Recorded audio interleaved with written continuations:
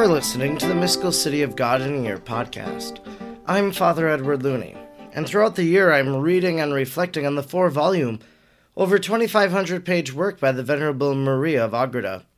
If you would like to discuss today's readings and share your own thoughts and insights, I encourage you to do so on the Facebook group page, the Mystical City of God in a Year podcast, where other readers and listeners are following along. Let us now thank God for the life of Venerable Maria of Agreda. Almighty God, you will that all people know the saving power of Jesus' name. Throughout time, you have sent missionaries to your people who proclaim the good news. We thank you for sending Sor Maria to the Humano people and planting the seeds of the gospel in their heart and in our land. She taught them the good news and prepared them for baptism. We look to her example in holy life and wish to be taught by her today. Sor Maria, teach us how to pray and meditate. Teach us how to imitate the virtues of Our Lady. Teach us the mysteries of our faith. Almighty God, stir aflame in our hearts the same missionary fervor of Sor Maria, so we may be as emboldened as she was to proclaim the gospel of our Lord Jesus Christ, who lives and reigns with you in the unity of the Holy Spirit, God, forever and ever. Amen. Today is day number 204. And we are reading from Volume 3, Book 5, Chapter 19, paragraphs 216 to 221. 216. Few persons accompanied or followed the Savior and his most blessed Mother in those first years, for it was not yet time to call them to a close following of his doctrines. He permitted them to remain in their homes, simply instructing and urging them to a more perfect life by his divine enlightenment. The ordinary companions of the heavenly teachers were the holy angels, who served them as most faithful vassals and servants. Although they often returned from these excursions to their home in Nazareth, yet on their journeys they stood more in need of the ministry of these courtiers of heaven. Some of the nights they passed in prayer, without any other shelter than that of the sky, and on these occasions the angels protected them and sheltered them from the clemency of the weather, and sometimes they brought food. At other times the Lord and his mother begged food, refusing to accept any money or other gifts not necessary for their present nourishment. When at times they separated, the Lord Jesus visiting the sick in hospitals, and his mother other sick persons, innumerable angels accompanied Mary in visible forms. Through their mediation, she performed some of her works of charity, and was kept informed of the doings of her most holy Son. I do not dilate in particular upon the wonders performed by them during this time, nor upon the labors and difficulties encountered on these excursions in the taverns, and from the obstacles which the common enemy placed in their way. It is enough to know that the teacher of life and his most holy mother were looked upon as poor pilgrims, and that they preferred the way of suffering without evading any labor deemed advisable for our salvation. 217. In this hidden manner, the Divine Master and his mother spread the knowledge of his coming to all sorts of persons. Yet the poor were more especially the objects of his blessed solicitude. They ordinarily are more capable of God's truths, because they are less burdened with sin and endowed with more light, and because their minds are more free and unhampered by vain anxieties. They are likewise more humble and diligent, subjecting their will and understanding and applying themselves to an upright and virtuous life. Moreover, as during these 3 years Jesus did not preach openly, nor with manifest authority confirmed by miracles, he addressed himself rather to the humble and poor, who are led to the truth with less show of authority. Nevertheless, the attention of the ancient serpent was much aroused by many of the doings of Jesus and his mother, for not all of his miracles remained concealed through the power by which they were done was hidden. Satan saw that through his words and exhortations many sinners were brought to penance, amended their life, and escaped his tyranny. Others advanced in virtue, and in all who listened to the teacher of life, the common enemy noticed a great and unheard of change. 2:18. What enraged him most was that he could not succeed in his attempts with those that were in the throes of death. Though he multiplied his cunning and malice in these last hours of the souls in this life, it often happened that this bloodthirsty dragon, having approached the sick in order to exert his malice, was interrupted by the entrance of Jesus or Mary, and felt a powerful force which hurled him and his demons to the deepest caverns of hell.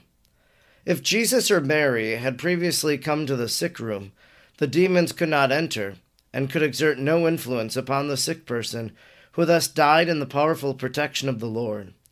As the dragon felt this divine power without being able to account for it, he conceived an insane rage, and anxiously sought means of counteracting the damage.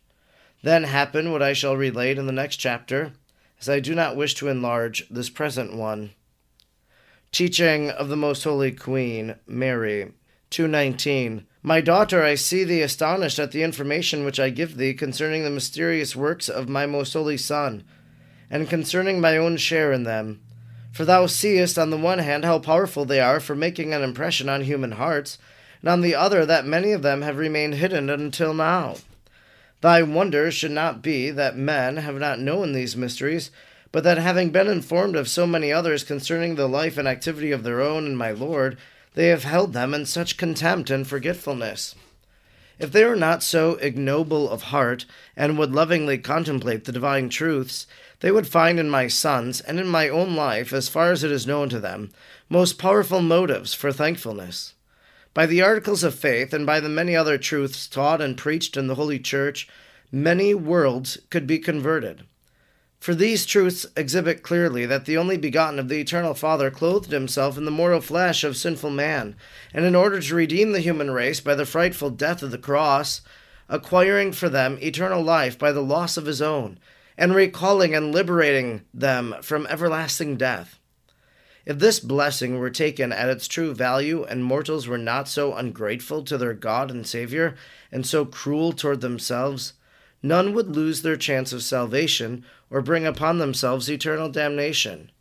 In thy amazement, then, my dearest, weep ceaselessly over the terrible loss sustained by so many insane and thankless souls, who are forgetful of God, of their duty, and of their own selves. 2:20.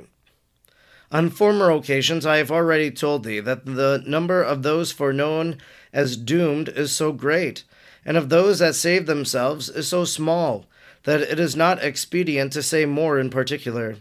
For if thou hast the sentiments of a true daughter of the Church, the spouse of Christ my Son and Lord, thou wouldst die at seeing such misfortune.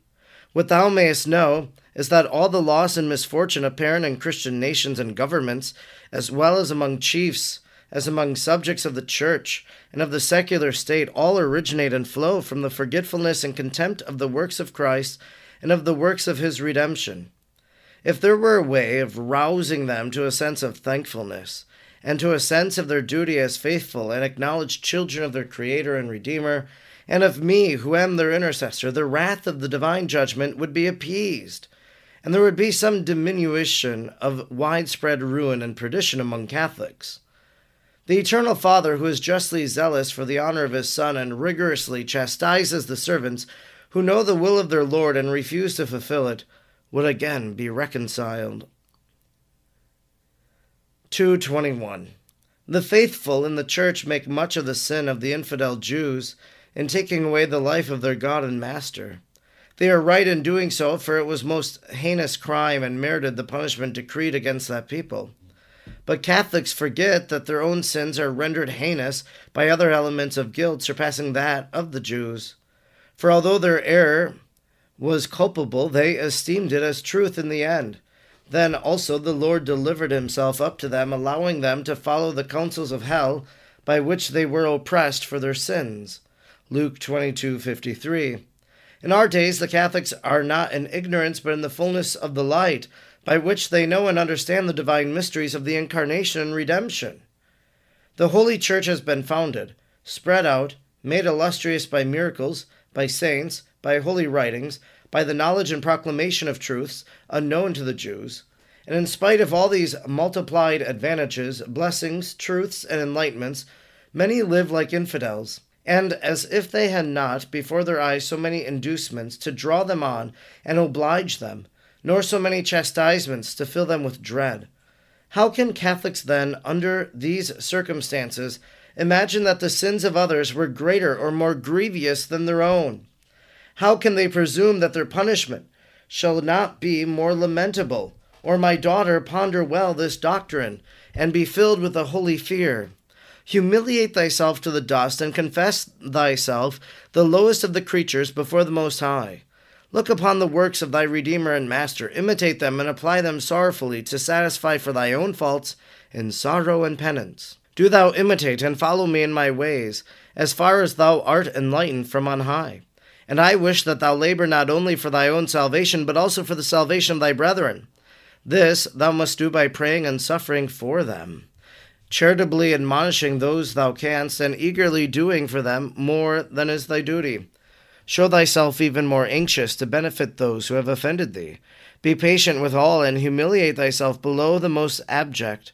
According to the directions given thee before, be thou solicitous to assist with fervent charity and firm assurance those that are in the dangers of death. This concludes our reading today for day number 204.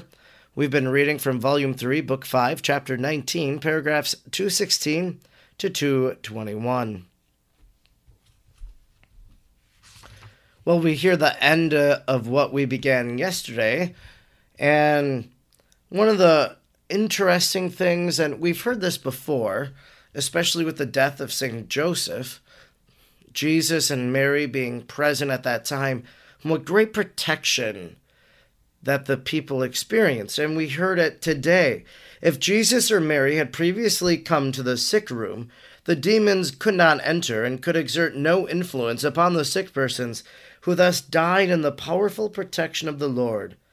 As the dragon felt this divine power without being able to account for it, he conceived an insane rage and anxiously sought means of counteracting the damage. So when a person is sick, when a person is near death, Jesus and Mary here are there in the room, and then no evil can touch that person.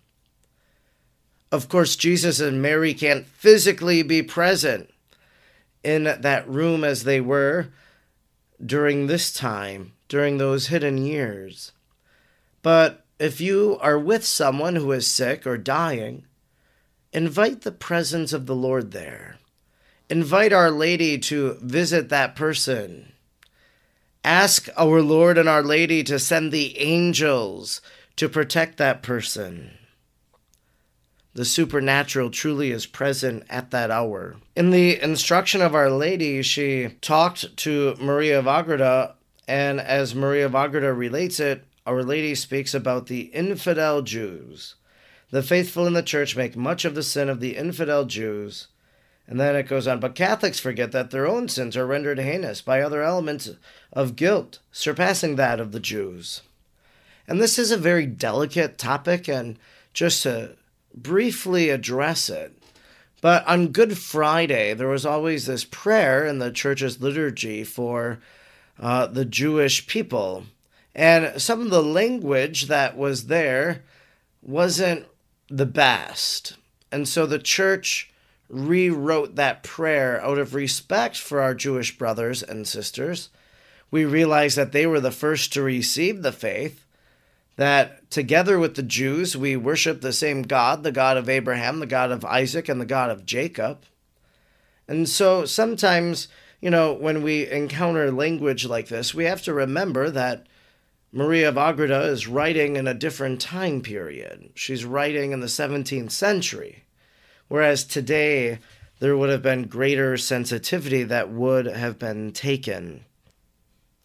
And finally, at the very end of the exhortation today, this thou must do by praying and suffering for them, charitably admonishing those thou canst, and eagerly doing for them more than is thy duty.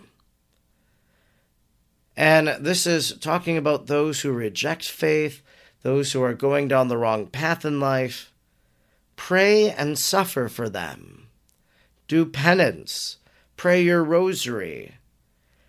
It says, charitably admonish those thou canst. Well, maybe that's a family member who you have a good relationship with, that you can encourage them in the ways of God.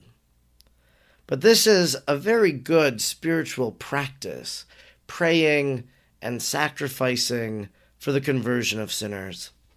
I'm Father Edward Looney, and throughout the year I'm reading and reflecting on the mystical city of God.